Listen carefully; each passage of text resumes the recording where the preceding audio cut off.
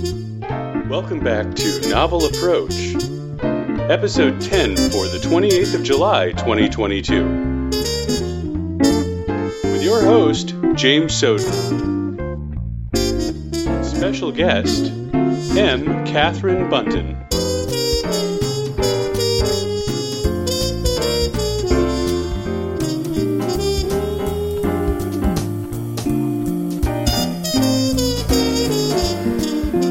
Okay, I want to welcome you to Novel Approach. This is your host, Jim Soden.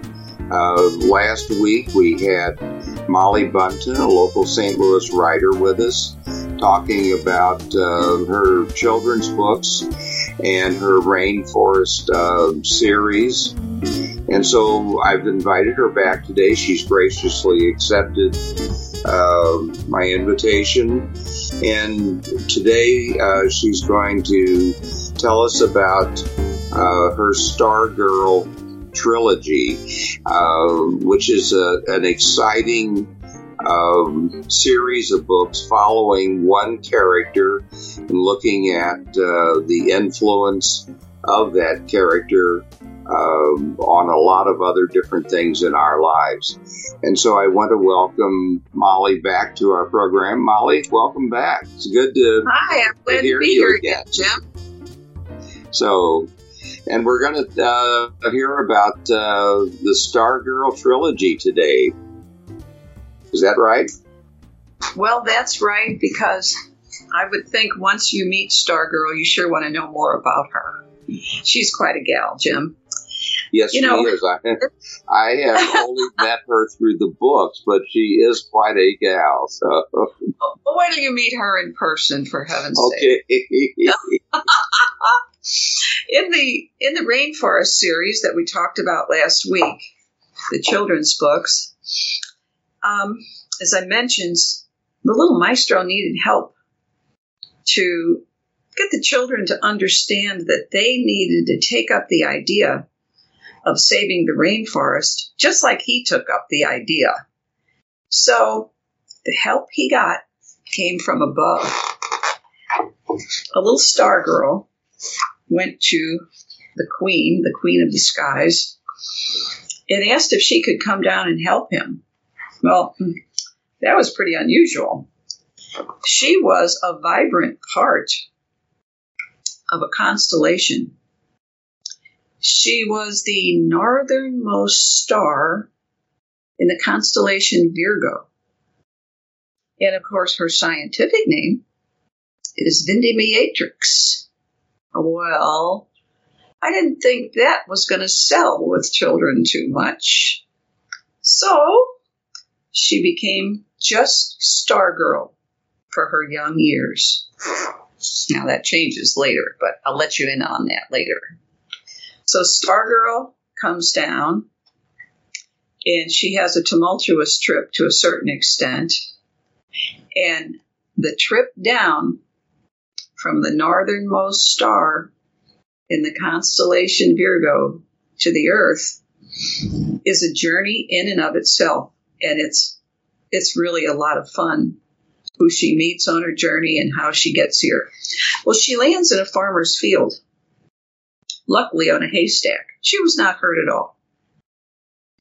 So the children in a nearby schoolhouse knew something was going on. They rushed out to the farmer's field, and she greeted the children, talked to them about why she was here, and then did something really exciting.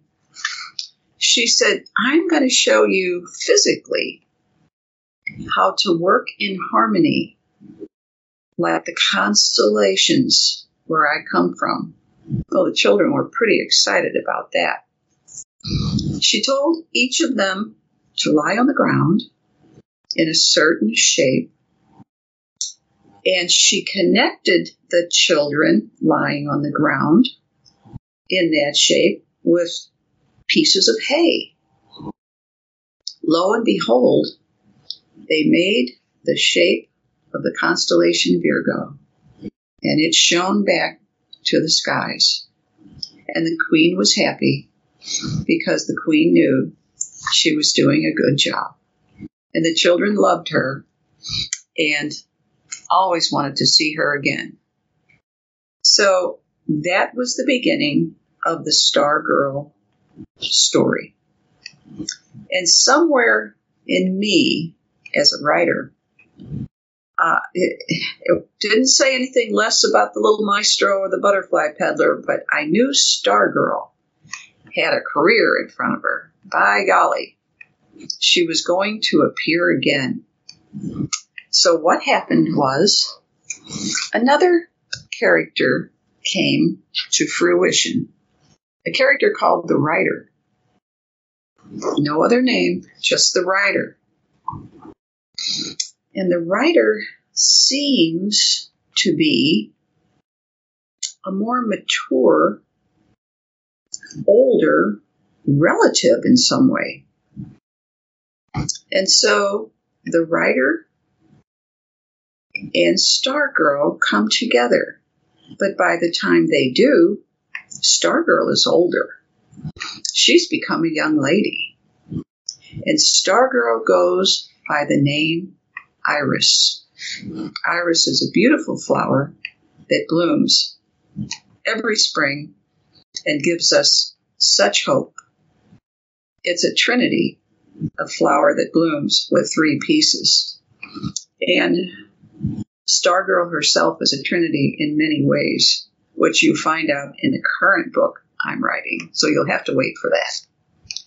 But anyway, Iris and the Writer come together in a new genre, separate from the children's books, and it's in a play.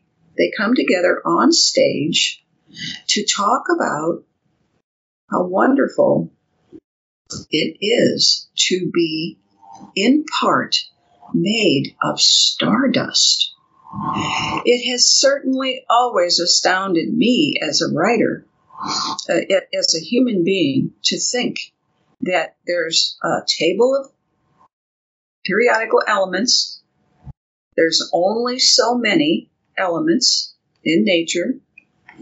And my goodness, we are all made of a certain mix, certain components of those elements.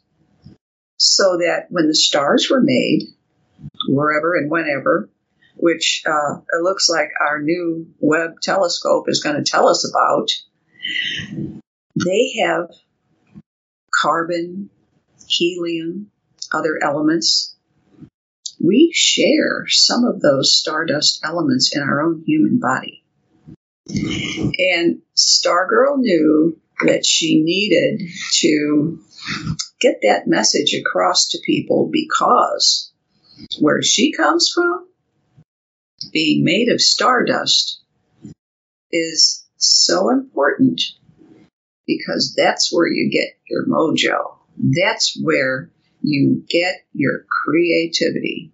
Stardust in us is an underrated commodity, Jim. It is really something that allows us, I say, in my own life as a writer, I call on my stardust and I concentrate and I meditate, and all of a sudden I can create. So I call it your stardust chamber, where the words come from for a writer. And we all have that. Even if you've chosen not to be a writer, but to be a CPA or anything else, you still have a stardust chamber that helps you stay motivated and stay creative, create new things, be novel, like the Novel Approach, which is a glorious name for your podcast. So the play they put on, Iris and the Writer, was so fascinating, just like Stardust has always fascinated me, that members of the audience were just intrigued. They were turned on. And one by one, they started standing up and interacting with the Writer and Iris about how stardust probably was the key that helped them in their own profession.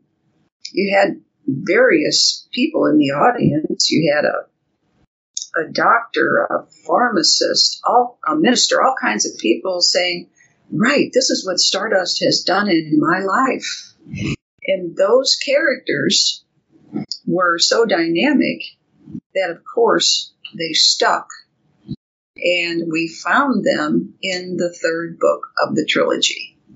The third book of the trilogy highlights who but the Queen, of course, because the Queen is the girl who invented Stardust. The Queen is everybody's mother, and she's the goodness at the heart of your Stardust chamber. The girl who invented Stardust is a novella. We, once again, being a creative writer and hoping that we can always show the world how we can create, is a new genre for us. So we've moved from a children's series to a play and now to a novella. And it includes the characters that stood up at the play. It includes them. Of course, Iris herself and her love interest, which is Halo.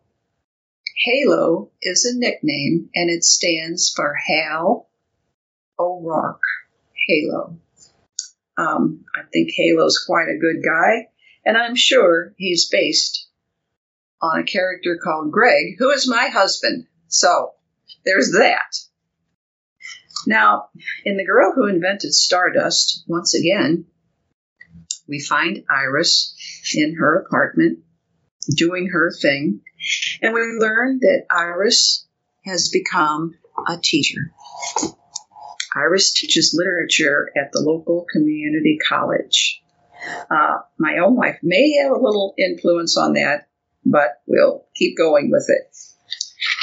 So Iris, in her apartment, is bothered one day by noise outside her door, and she doesn't know why. Well, spoiler alert, the reason why is that there's a group of kind of bad people out there who don't like harmony and who don't like the teaching of children to learn to do the right thing. So they're out to get Iris. And Iris needs help. Iris calls on the writer and says, "What do you think I should do? I really don't want any trouble. I'm not a person like that. This is an unusual happening in my life." Well, the writer, being Iris's mentor and maybe older self and maybe guardian angel in a certain kind of way, she contacts an old friend of hers, a guy that is a part-time detective. His name is Halo.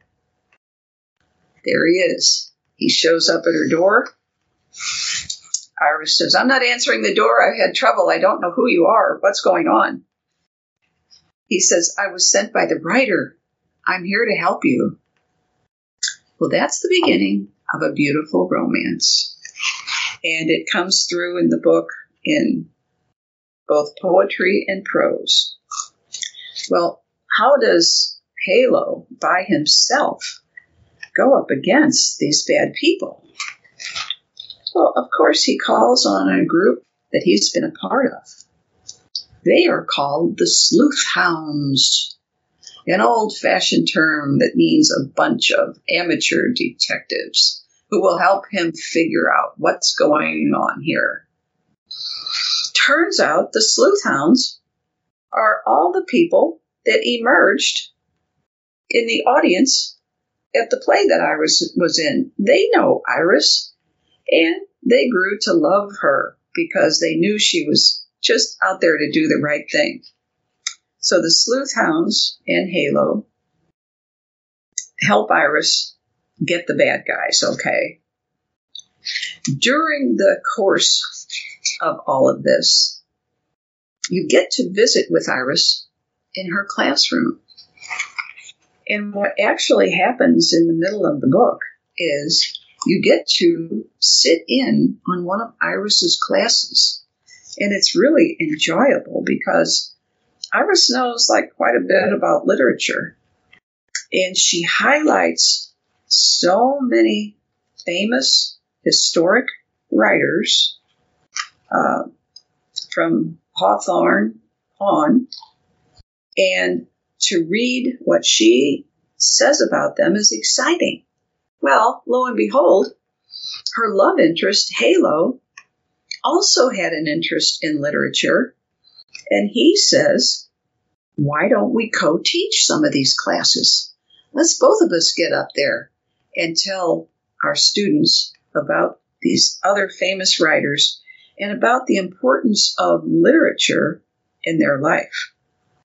Well, he loves all kinds of writers.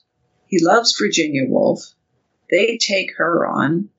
They have a seminar for their students, and it's called a Seminar in Stardust.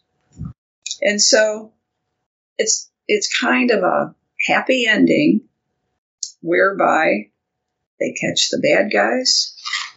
They do wonderful things for their students by teaching together, and they come together at the end under the stars. There's a lot of poetry in the book. There's a lot of learning of literature in the book. It's a book for grown-ups, and it's a book for people who love to know about writers. There's a piece on Agatha Christie, of course, which is one of their favorites.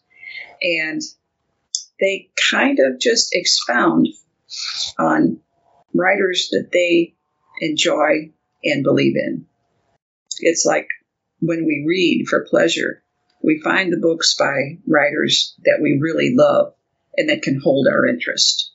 So that's kind of the story of the trilogy, how Stargirl becomes Iris, and with the help of her older self, the writer, really can become not just a writer, but a teacher of literature. Because the girl who invented Stardust was behind it all and is their mentor and guide.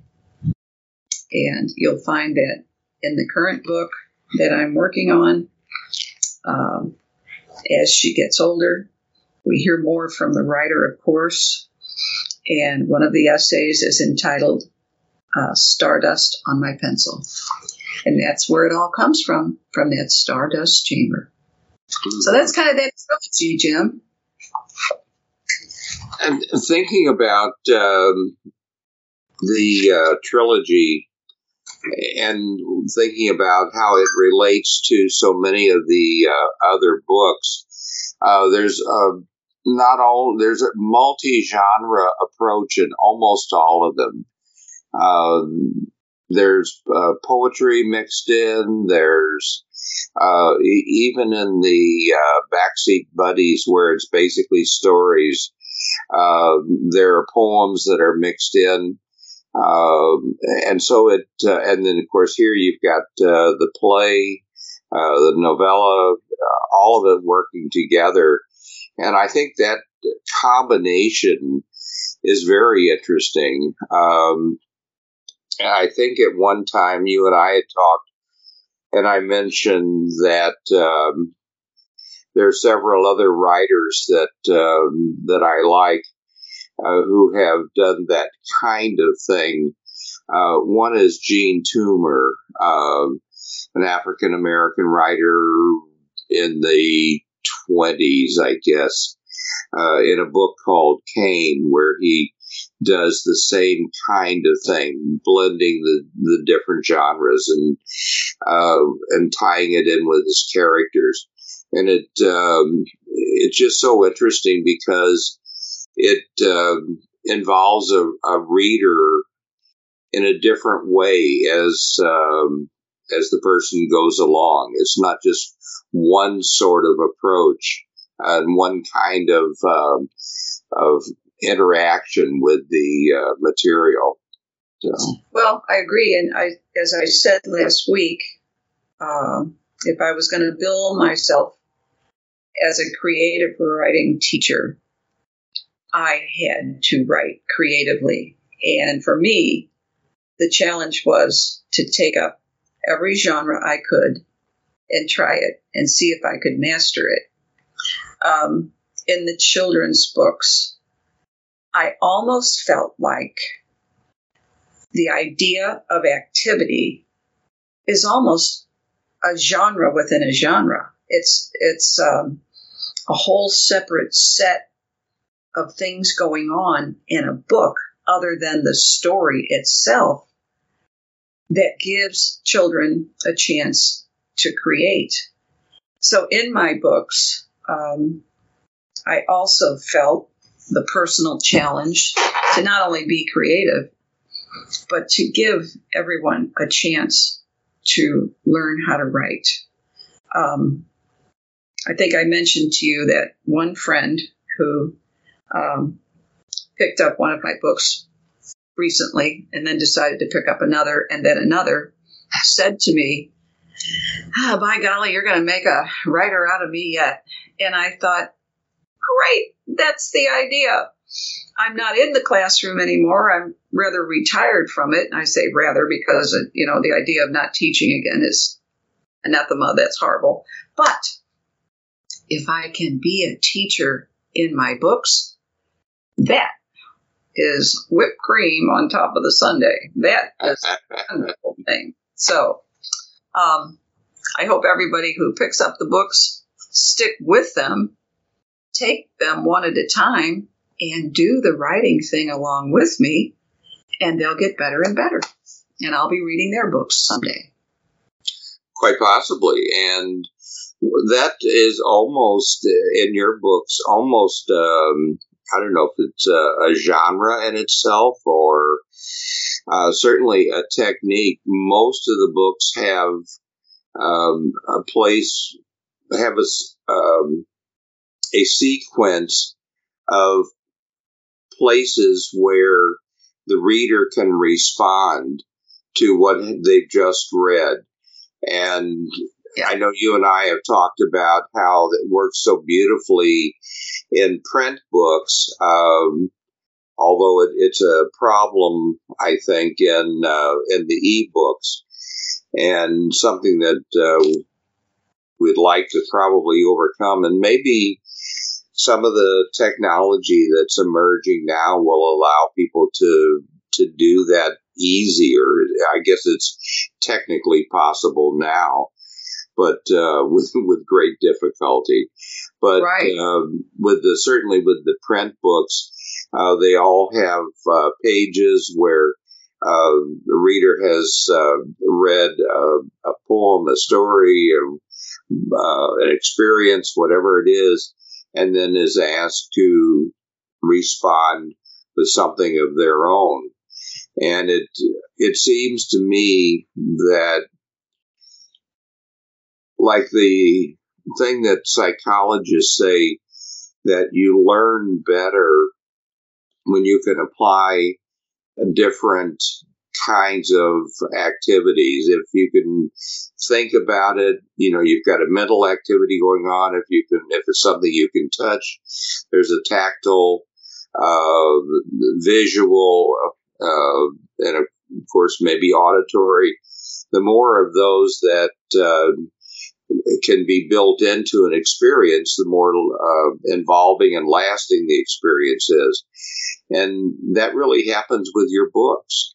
It's the reader is actually drawn in to the materials in a much different kind of way than if they were simply reading and saying, "Oh, that's nice," and then moving on. And I think I appreciate that, and I hope that more of your readers do. And it sounds like at least the one person who's read several of the books now and says, "You're going to make me a writer yet," is having that experience. I can mention one page that I'm sure hit her when she was reading A Gathering of Stardust. And as the members of the audience were really getting hyped up over this whole idea of being made of stardust and what it can do for you and all that, you come to a page in the book that says prompts. Find the stardust inside of me. And so the reader gets to pause and answer questions. Have I ever tested my imagination? What issues do I really care about? And why? What causes would I take up and argue for? Going deep in thought is entering my own stardust society. Is that right or wrong? What issues evoke an emotional response in me? Do I have the courage to reveal what I really think? Has stress ever affected me in any way? Of all the people I know, close or far, dead or alive, who would I most love to talk to? Now, those questions came along, and so do many other opportunities in this book to write your own thoughts. And as I say in one of my books, you can't be it till you see it. When you see the words there in front of you that you just created, well, my goodness, you look at those words and you say to yourself, is that what I believe? Well, there it is in black and white. And my books do give you a chance to kind of, in a psychological way, come out of yourself. I think every writer, I know certainly I had to come to grips with, okay, I'm going to put these words out there, and I'm going to let everybody see them, and I'm going to let that everybody judge me on those words, and then how am I going to feel and think about that? It's kind of scary at first, but you build up your courage over time, and then the words start flowing so fast you can't stop them anyway. Right. Yeah. You know, in connection with that idea, you may be familiar with the quotation from E.M. Forster, an English writer and critic, who said, "How do I know what I think till I see what I say?" Okay, I think somebody then said this before me, Jim. And maybe actually that's where I got it, because I am aware of him. So I think I have a little bit different take on it, but that's exactly what I'm saying. When you see what you think, it can actually be a little disquieting, a little bit of a challenge to read it and accept it. So there are so many ways in which writing, becoming a writer, whether it's amateur, whether whatever, is enriching. It's just enriching. It's a dimension of ourself that is really a lot of fun to tap into. Creating characters was a glorious thing for me, because I have enjoyed knowing my own characters. I marvel at writers that can create bad guys. I am incapable of creating a bad guy. So it's because the Queen just didn't allow that in my life. But people that know how to do that, what they do is what I said before. They research. They find out how to do it. They're not bad guys, but they learn how to create them. Writing is magical. Well, Bill and I write about bad guys, so shall we send one or two over for you to include in a future book? Okay, I'm going to keep my distance from you two now. That's all there is to it. In fact, there was one idea I had, and I mentioned it to Bill. For those of you who may remember, Bill Sharp is my writing partner, and I do. I had come up with an idea and told him about it, and he thought, oh, this is great. And he took off and added to it some things that were in the news at the time. And he came up with a couple of chapters, and I read them, and I said, Bill, stop. We're moving from detective mysteries now to horror books. That's not our genre. Leave it to Stephen King.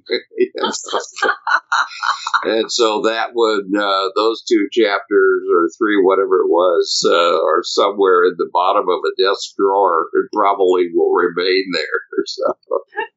Yeah, you may as well get into something where you got a chance, and I think Stephen King has got the corner on that market. That's right, yes, the corner and all the blocks and everything. The whole block. So. Well, it looks like we've come to the end of another show here, Molly. Any last thoughts today?